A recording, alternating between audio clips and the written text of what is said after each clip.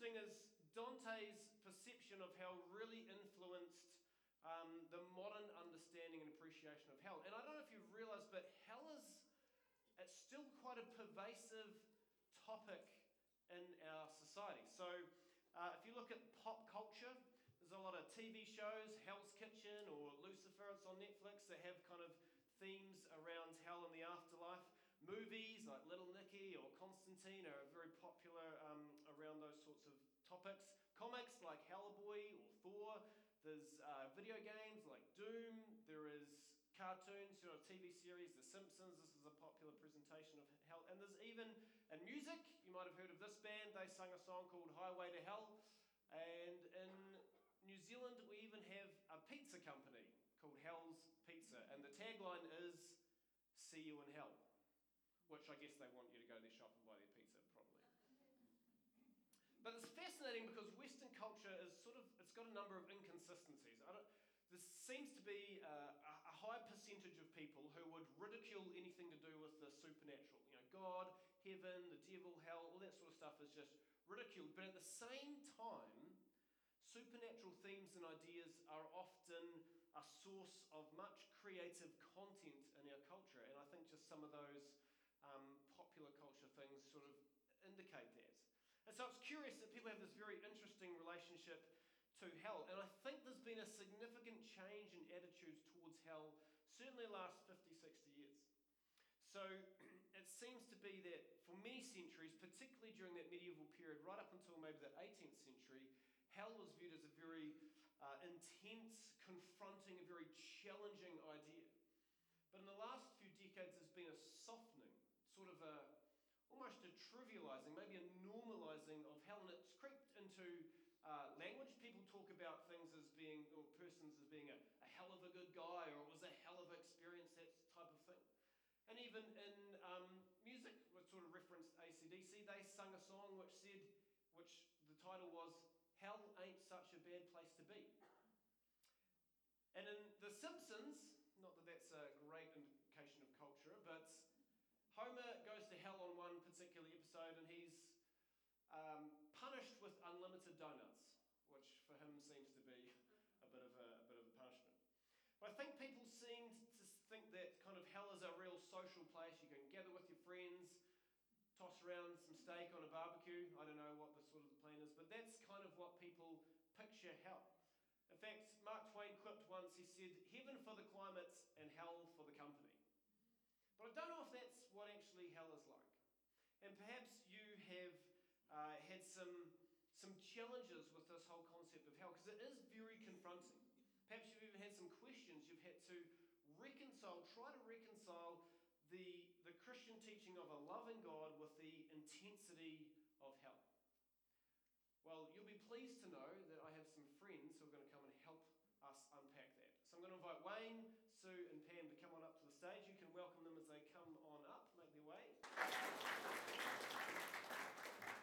So just to kind of make us all acquainted, we've got Sue, Wayne and Pam. And how about, Wayne, you just kick things off. Tell us... Oh, you're having a drink. Okay.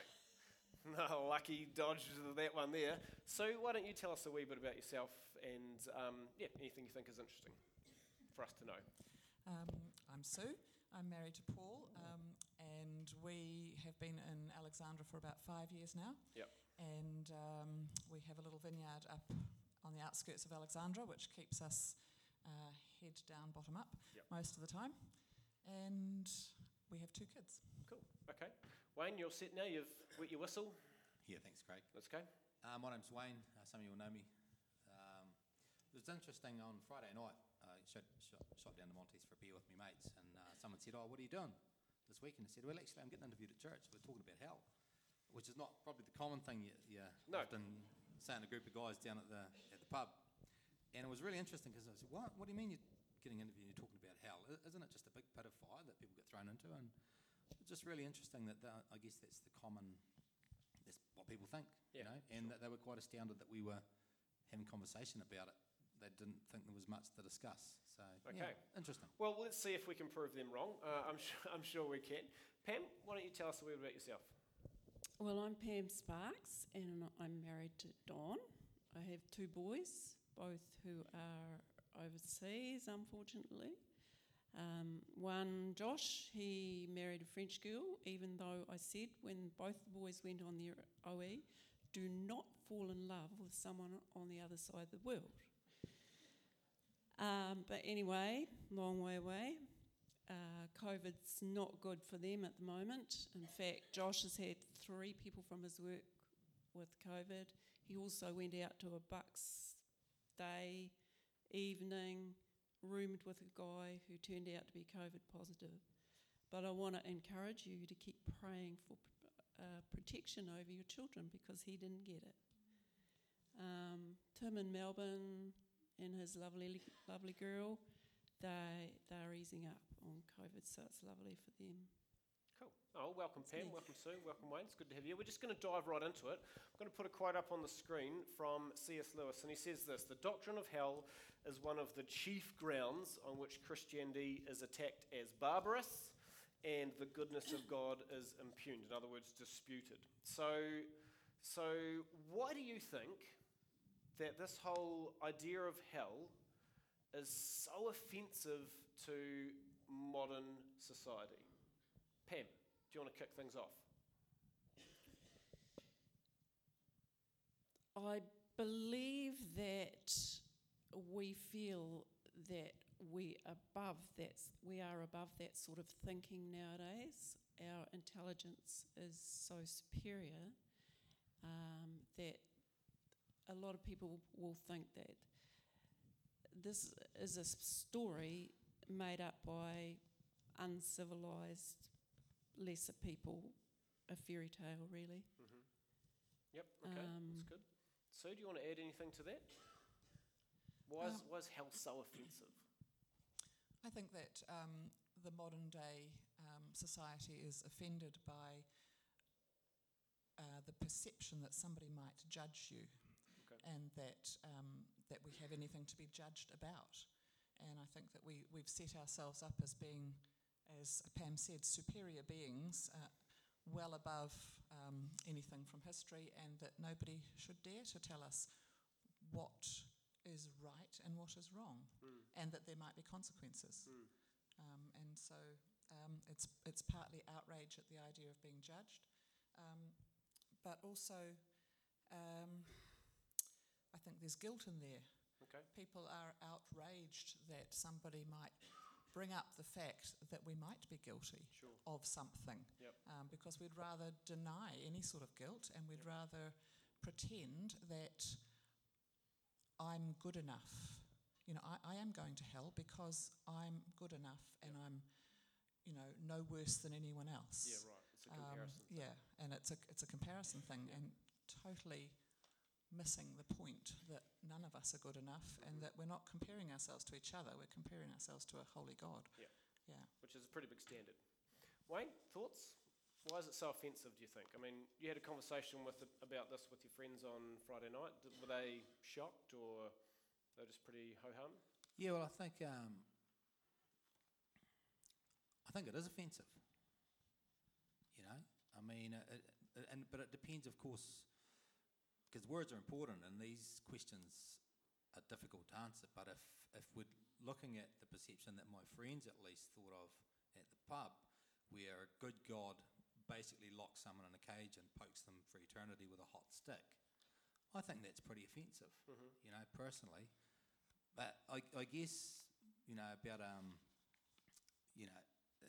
what is hell? I mean, is hell a good thing or a bad thing? I know it's not nice, but there's a lot of things. Nice and good are not the same thing. They're not even close. So if hell's a bad thing, that's one thing, but maybe it's a good thing. I mean, I know that the times in my life that have been the toughest, and definitely not nice, and really bad, have turned out to be some of the best. So, I think we've got to explore hell a little bit more before we just lump it in, So I think the way it's interpreted by people, I think it's an offensive doctrine. Yeah. So let's unpack that a little bit, because you mentioned, locking in a box and poking with a hot poker. That is a sort of a caricature, but almost kind of a popular perception of hell as well. So why don't you just kind of give us your definition, unpack what you think hell is? Well, with all of these questions, the only place that I can go is to the scripture, basically, Yep. and what my understanding of what the scripture is. And you said that Jesus spoke about hell a lot, which is, to me, really significant. It's not a trivial thing that we can just dismiss if Jesus spent all that time referring to it. And he said that it was a place of everlasting fire, eternal punishment, but that it was prepared for the devil and his angels.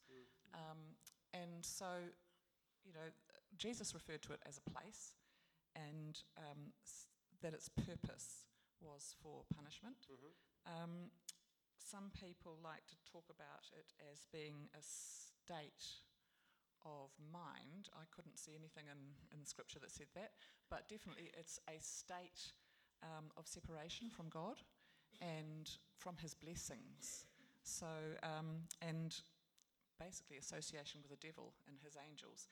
And that's not a trivial thing either. No. That's, I think that society, I think that Satan has definitely encouraged the idea that hell is a place where there's a fat, party going chubby, on. and a fat, chubby devil with horns and a tail, and it's a cartoon, and that all the good guys will be there, the ones that have broken the rules, and that's not what Jesus says. No. He basically makes it really, really clear that it's a place you need to avoid at all costs. Wayne, how would you define hell? What is it? I guess I find it really difficult to define, and I guess that's where probably see things a little bit differently to Sue, and that's probably a big reflection on the fact that I've got a lot to learn, and I'm working through these things. But I know people say, and it's an observation that people say, well, I go straight to the scriptures to get my information, and that's good. I think I start with reason and logic, and that's not to denigrate the scriptures, but we interpret the scriptures through our logic and our reason. So even when we go to the scriptures, we still need to keep reason, I believe, as our guide, as a way to make sense of these things. And the concept of hell seems to me to be very, very complicated. So it's one of those things I have to say, look, I don't really know. I don't know, is it a literal place or whatever? I personally think it's probably unlikely. But in the situations like this, I'm aware of how so little I know. Okay. Pam, any thoughts you want to add to that conversation? Yeah, I was just thinking about what you were saying, Wayne, and you were talking about, the Bible and then the reasoning aspect of it, and I was just wondering about how you felt about the Holy Spirit aspect of it, like him speaking to you about it rather than your reasoning. Well, I think that might be a little bit off track, but I mean, I hear a lot of, quite frankly, I hear a lot of stuff talked about the Holy Spirit that I personally think is a load of garbage. And that's not to say that I don't believe in the Holy Spirit. But, I mean, words are important, and these are big questions. Maybe it's another subject. What is the Holy Spirit, what does that feel like to me? Is that my conscience? Is that someone talking to me? I don't really know sometimes what people mean by that. Yeah, I think it's a new subject. Okay. Do you want to add to this one? Yeah, what do I think hell is?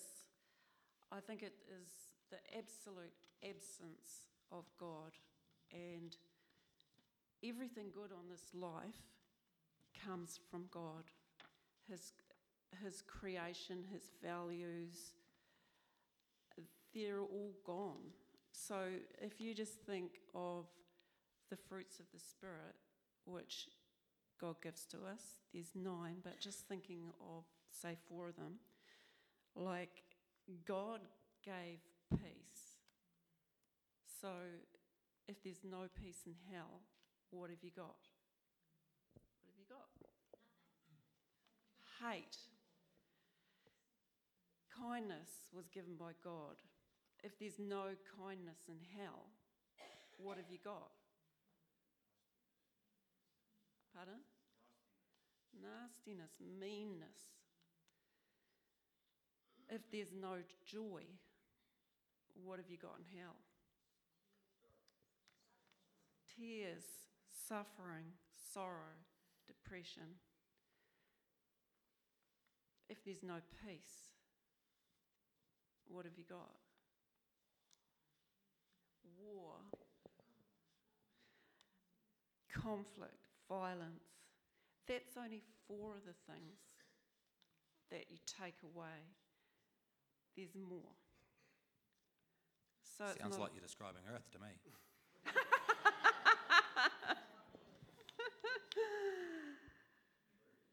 Yeah, well, it's going that way. That's why, God in the end, he can't keep this mix of good and evil. I mean, anyway, that's going on to another question.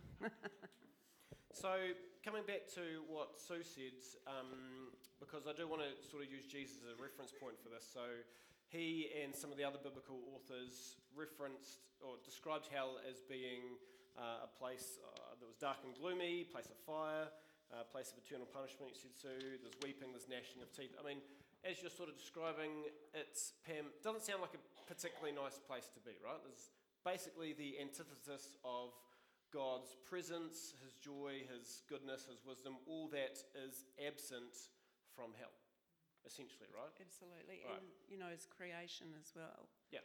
Yeah. So all that is good, because God's presence is Beauty. not there, obviously that's missing. So then here's a question which we've sort of implied a little bit in our big question. And the question is this: do you think God sends people to hell? Pam? No. Okay. I think we choose our destination. He created us so that he could have a wonderful, great and powerful relationship with us. But he won't force it on us. It's the old puppet story. He doesn't want us to be puppets. He wants us to choose that relationship with him. And he has like a mighty plan for not only our time on earth, but our time when we move from death to heaven, which is unimaginable to our small minds. That's my opinion. Like, there's no harps and clouds, and people say, oh, heaven sounds boring to me. It is unimaginable. Challenges, joy, anyway. Most of those concepts of, the clouds and the harps and stuff, you can trace them back to sort of that medieval period, around about Dante, and his sort of version of hell was kind of also complemented by a lot of those medieval poets and artists and stuff. So, a little bit. Yeah, but it's something that people will often That's right. say still. Yeah. So he doesn't send us to hell, but he is a just God. And the consequences of our life will see us go to one of 2 places. He clearly gives us instructions on how to get to heaven, but it's up to us to say, yes, Lord, I'm with you. Okay, cool. Wayne, does God send people to hell? No, I don't think you can make a case for it. I think if God's good, and of course you've got to look really into what good actually means, then I can't see a good God, objectively good, wanting people to suffer. Mm-hmm. And what does he say? He's not willing that any should perish. I think we make a lot of stupid choices, and we effectively get to choose where we want to end up. Sure. So no, I don't think he does. Sue, would you concur or disagree? No, I disagree. Okay. I think that he does send us to hell because he has to in order to be a righteous judge. Okay. If we are not willing to accept his sacrifice, then the consequences of sin are death. Let me bring in this, just pause you there, let me bring in this text from Romans chapter 1. So God abandoned them to do whatever shameful things their hearts desired. Is that sort of the track that you're heading down?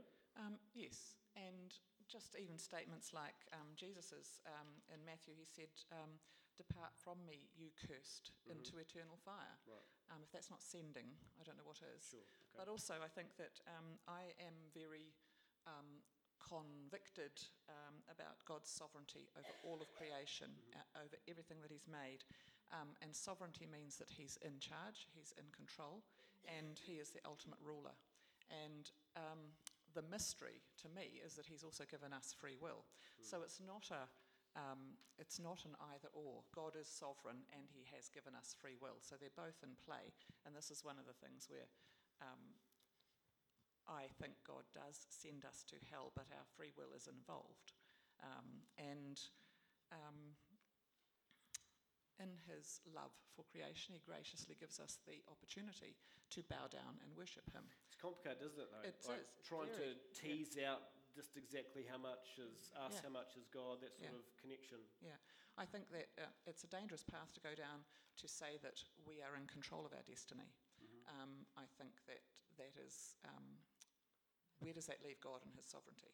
If you think that you are in control of your destiny. But on the other hand, He gives us choices as well. So it's complicated. Wayne, were you going to comment on that? If we're not in control of our destiny, then maybe we're not at fault. Because surely if I have no control over what I do and it's going to happen anyway, then why punish me? Or why don't I just do what I'm going to do? I don't know about, I'm not disagreeing, I'm just saying that for me, I'm finding that a strange concept. So you're saying there's essentially a degree I of must have a degree of culpability. responsibility, and to have that responsibility, I must have the freedom to be able to do it. Otherwise, if God's either decided that I'm going to hell or I'm not, and it's really going to have nothing to do with me, I'm just going to be a robot going through life. So I'm not disagreeing. I think it's a complicated subject that I'd question. Sure. Yeah, and I agree that we are responsible for the way we behave. No doubt about that. That's God's given us free will. But I think that you have to bring in the sovereignty of God as well. And a lot of it is, are you going to accept His salvation or not? It's not really about what you do. It's about who you bow down to. And a lot of people, I think, are bowing down to ourselves and our intellect and our reasoning and the ability to think that we have the right to judge God, which I think is another dangerous path to go down. Yeah. Sure. Yeah. Pam, were you going to say something, or were you just pondering deep in thought? You don't have to. Yeah, I'm just weighing things up, but I don't think I'll add any more to that one. Okay. So this is what G.K. Chesterton once wrote. He said, "Hell is God's complement to the reality of human freedom and the dignity of human choice." Now, there's no mention of God's sovereignty in there, but perhaps, certainly it's implied that God is aware of what's going on, and yet we still have the capacity to make a choice, which is, it's a complicated balancing act, I think, to try and figure out exactly who does what. But ultimately, we would probably all be in agreement that people do make lots of thousands of little choices to either be with God or to be against God or away from God. And that has a cumulative effect over time and ultimately affects where we end up. Consequences of behaviour. Consequences of choices, exactly. All right, speaking of consequences, there was, you might have recognised this story that Jesus shared in Luke chapter 16 about the rich man and Lazarus. And there's a lot in that around sort of the afterlife and heaven and hell and that sort of thing. But there's a really fascinating point in that story is that actually the rich man is never given a name. So he's only known as the rich man right through. And it's kind of inferred by Jesus that actually the rich man built his identity on his wealth, accumulating wealth, and instead of his identity on God. And I think that's kind of indicative where hell comes into play, is that ultimately our choices to be self-absorbed, to be self-centered, ultimately, building our identity away from God, determine where we end up in one sort of sense. But I think what we're just sort of scratching the surface is that hell is a very confronting, it's a very, very challenging subject. So maybe this would help if we ask this question. What do you think the purpose of hell is? Wayne, do you want to have a crack at answering that? Yeah, lucky it's a nice, easy one. Yeah, Um, that's what I thought. Look, you're just really aware in these situations how little you know, and it's hard to answer these things. It really is. So, we're all just trying our best.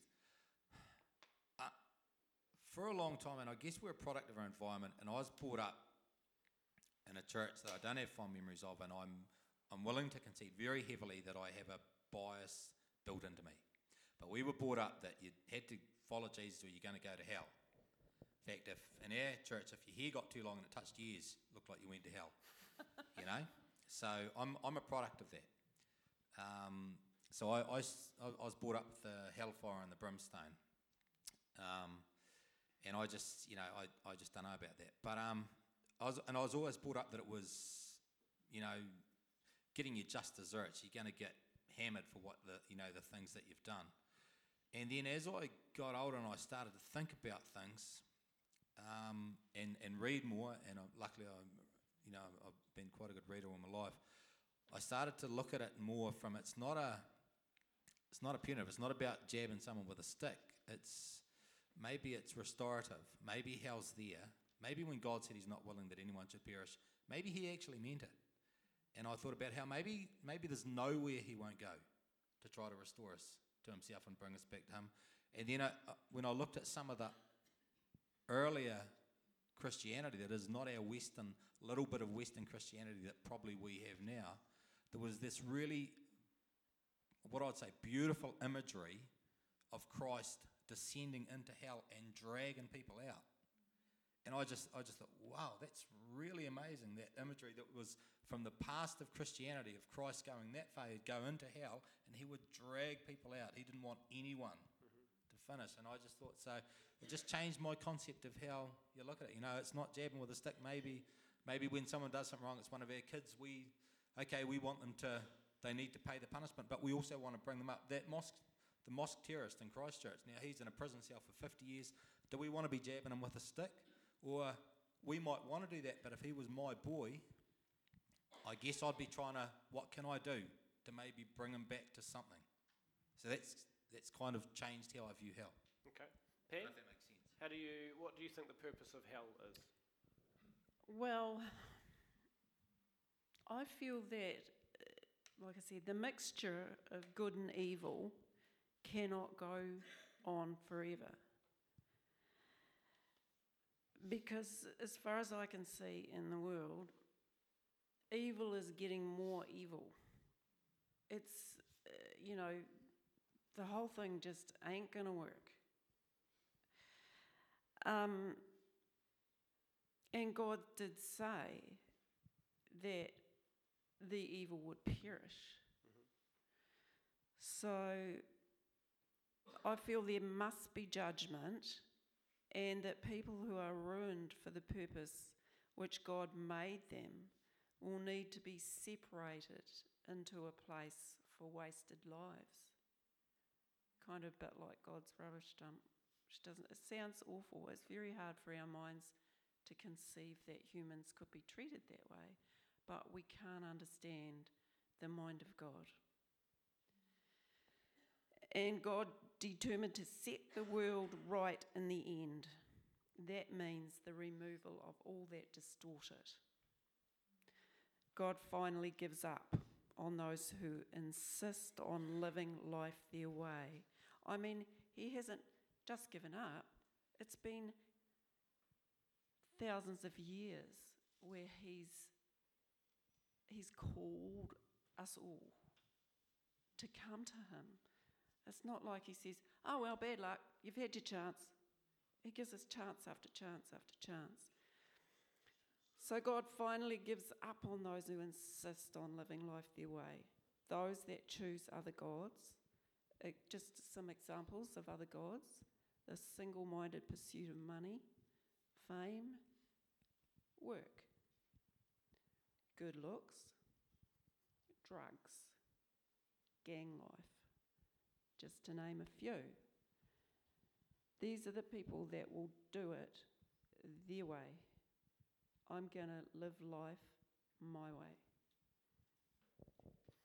So it's an acknowledgement of people's choices. So what will you say the purpose of hell is? You've sort of referenced judgment and stuff in your earlier answers. Yeah, God says that hell was prepared for the devil and his angels. Sure. And as a place of punishment. He describes it as a place of punishment. And I think that the purpose of hell is to, as Pam said, separate people who are God's people from people who are standing up in defiance against God and who are refusing to submit to the creator of the whole universe. And it's a place of punishment, yeah, which is, we're conditioned not to think that, we're conditioned to think that anybody who is nice won't punish other people. But if you're going to be just to the rest of the world, you have to punish the people who are not living by the rules. But I don't think it's about living by the rules. I think it's about your state of mind and defiance against God. So hell's a really important aspect to maybe accentuate God's characteristic of justice. Is that what you're saying? Yes. And also his love of creation. You know, he has to separate the people who are living in defiance against him. And he has, as Pam said, given all of us and everybody, you know, from eternity past, so many chances. His grace is extreme. You know, he never gives up on us, but he does accept that some people are not going to change. Well, Peter writes this. He says, God is being patient for your sake. He does not want anyone to be destroyed, but wants everyone to repent. In other words, you know, he's trying to give as many chances, not just one or two or second chances, but as many chances. You talked about this characteristic of God. God is love. And I think a lot of people really struggle with the Christian teaching, God is love, and then how does that get reconciled with hell, you know, doom, destruction, punishment, etc., etc. Do you want to unpack that a little bit, Sue, for us? How do you reconcile God as a God of love with some of these other characteristics you referenced, like mercy, justice, etc.? I think that it's really important to recognise that God has so many aspects to his character, and that it's not either or, it has to be all. And if you are focusing on only one aspect of God's character, especially an aspect that makes you feel comfortable and you can relax with, you are not worshipping the God of the Bible. Right. You are worshipping a God that you have constructed, and A God in a box, almost. a God in a box, but also an idol. Right. You know, anything that isn't the true God, the God of the Bible in its entirety, is not the God of the Bible. And so that is, you know, that's false idols, basically. But I think that the thing that struck me when you asked us this question, how does hell reveal the character of God, basically, it struck me that the mere existence of hell points to what we all deserve.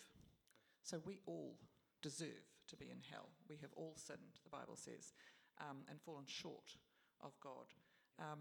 And to me, the strange thing is not that hell exists. The strange thing, mind-blowing thing, is that some of us are not going there because God saved us. Okay. You know, and that, you know, he died in order to prevent us having to go to hell. Sure. To me, that's the mind-blowing thing. God loved us that much. Yep. But you can't separate his love from the fact that he is also has to be just and has to be righteous, and all the other characters of God. Okay. Wayne, how does hell reveal the character of God in all of its capacity?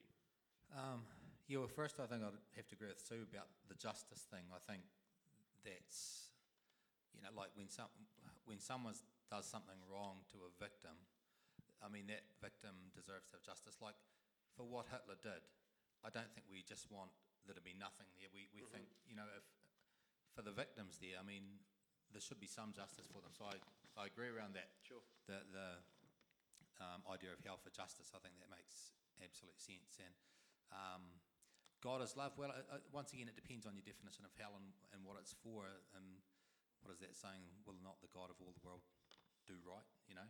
And fundamentally, I think one of the core aspects of God is around fairness, which encompasses all of his nature. He's a fair God. He's put that into us. So we've got this idea of fairness regardless of what we believe. So believers of faiths and non-believers all have this curious idea of fairness. And so that's kind of the way it works. And so the fair thing is that I guess there's consequences for actions, you know. So this is one description that God gives of himself. He says, Yahweh, the Lord, the God of compassion and mercy, I am slow to anger, filled with unfailing love and faithfulness. I forgive iniquity, rebellion and sin, but I do not excuse the guilty. And I think that's kind of, capturing that justice, that fairness, those aspects. This is who God is and how he describes himself. So, Pam, can I ask you this question? How does this whole very challenging, very potentially uncomfortable doctrine of hell, how does that motivate you in your Christian faith?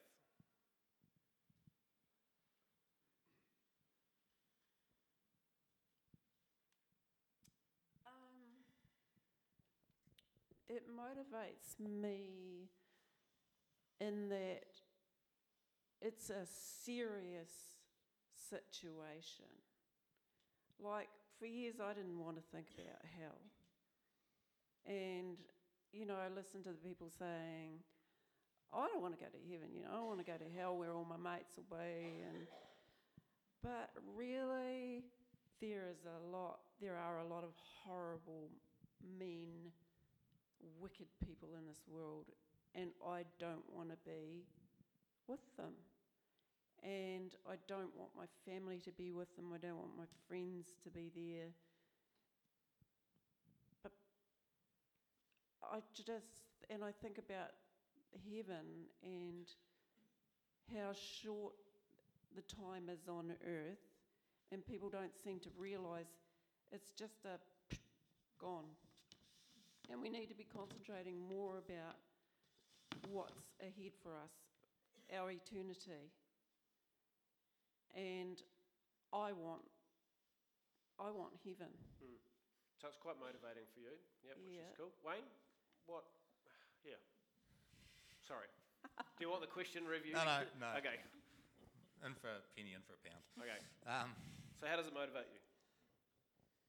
It doesn't motivate me at all, nor does heaven. To me, and this is going to sound really wrong, and so I've got to be careful how I say this. In lots of ways, to me, they're irrelevant. Okay, and so what do I mean by that? I was brought up with all that there, and then when I walked in these doors about 10 and 11 years ago, I was looking for something, and heaven and hell was not on the radar. I didn't care. I still don't. And to me, they might have utility and maybe to get people to think about a certain way, or maybe to think about Christ, and it's like I've said before, and this is where I know I'm on the fringes, and it's a difficult thing to get up here when you know you're on the fringes and you're not in the right party line. But Is that Labour or National? Sorry. I say, I feel like when I walked in these doors and there was a pastor here that was a big part of that there, that I caught a glimpse of Jesus. And for lots of reasons, I looked at everyone else I'd ever known, and the figure of Christ that strides through human history, it impacted on my life. And I thought, you know what, he's worth following. And the rest of it, couldn't care less. And there was a really interesting sermon, and once again, it's going to be really bad, and it's from one of the great, probably, a guy Towser or something. He's pretty solid, isn't he? Yep. He's not like me. He's pretty theological and orthodox. And he was talking about it, and he said, you know what? Sometimes with Christianity, it's not until you figure out that guy Jesus is worth following, even if it took you to hell. You should follow him because he deserves to be followed. And I thought that was a big impact for me, I thought, you know what? The rest of it to me is background noise.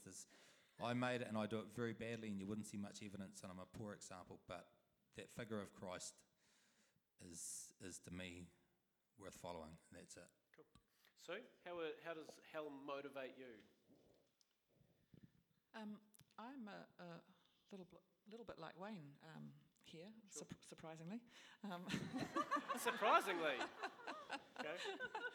We have different opinions on a lot of things. Does that make you right or me wrong? Like Wayne, in that I don't think that you should follow Christ because you're afraid of hell. Mm-hmm. I think that's a false motivation. You should follow Christ because you're so eternally grateful that He has paid for your sins. And I don't think that you should follow Christ because you want to sit on clouds and play harps when you die. But having said that, I think that Christ talked about hell a lot. And one of the things that really hits me is that it reassures me that God is just and fair, and that we can trust what He says about Himself, because God has said all through the Old Testament and demonstrated all through the Old Testament that there have to be consequences to sin, and the wages of sin is death, and all that stuff. So the doctrine of hell reassures me that Christ is trustworthy. It reminds me of what I actually deserve, which is very humbling and not a comfortable thought. But that in itself continually makes me want to live up to His standards because of my gratitude, basically. And I know I fail all the time, and yet He's gracious and merciful, and He doesn't give me what I deserve, and He gives me things I don't deserve. And to me, that's a sort of a reaction to hell as well. Cool. Yeah.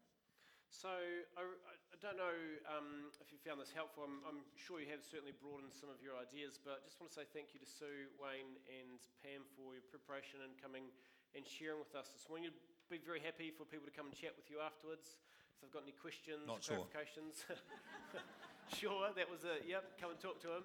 He'll be in the cafe. He'll be here all week. But no, we do want to say thank you because it is a very challenging subject, and it's not an easy one to work through, to wrestle with, but that's what we've tried to do with some of these important topics. So appreciate your time. Thank you very much. You can show your appreciation.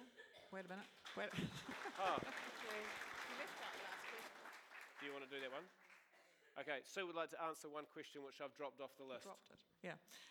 The last question was, Yep. what's one thing you want people to walk away from here You knowing? should do this interview. You're really good at that.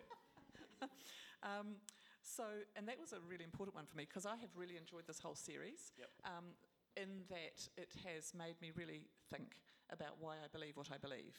And, as with all of you out there, I'm sure there are things you agree with what we've said and things you don't agree. So my comment was that while these questions are valid and interesting and they challenge our perception of God, my prayer is that when your perception is challenged, that you would turn to the Bible for the truth and not to your own wisdom and also not to the wisdom of others. And that's a continual challenge to me because I have opinions about a lot of things. But I have to remember humbly that I could be wrong and that the only place I can find out the truth is going back to the Bible. Cool. Yeah. Awesome. All right. Thank you, everybody. Appreciate that. Thanks.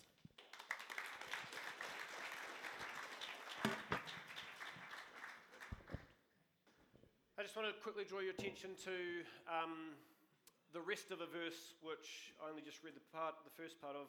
God is love, is what John writes.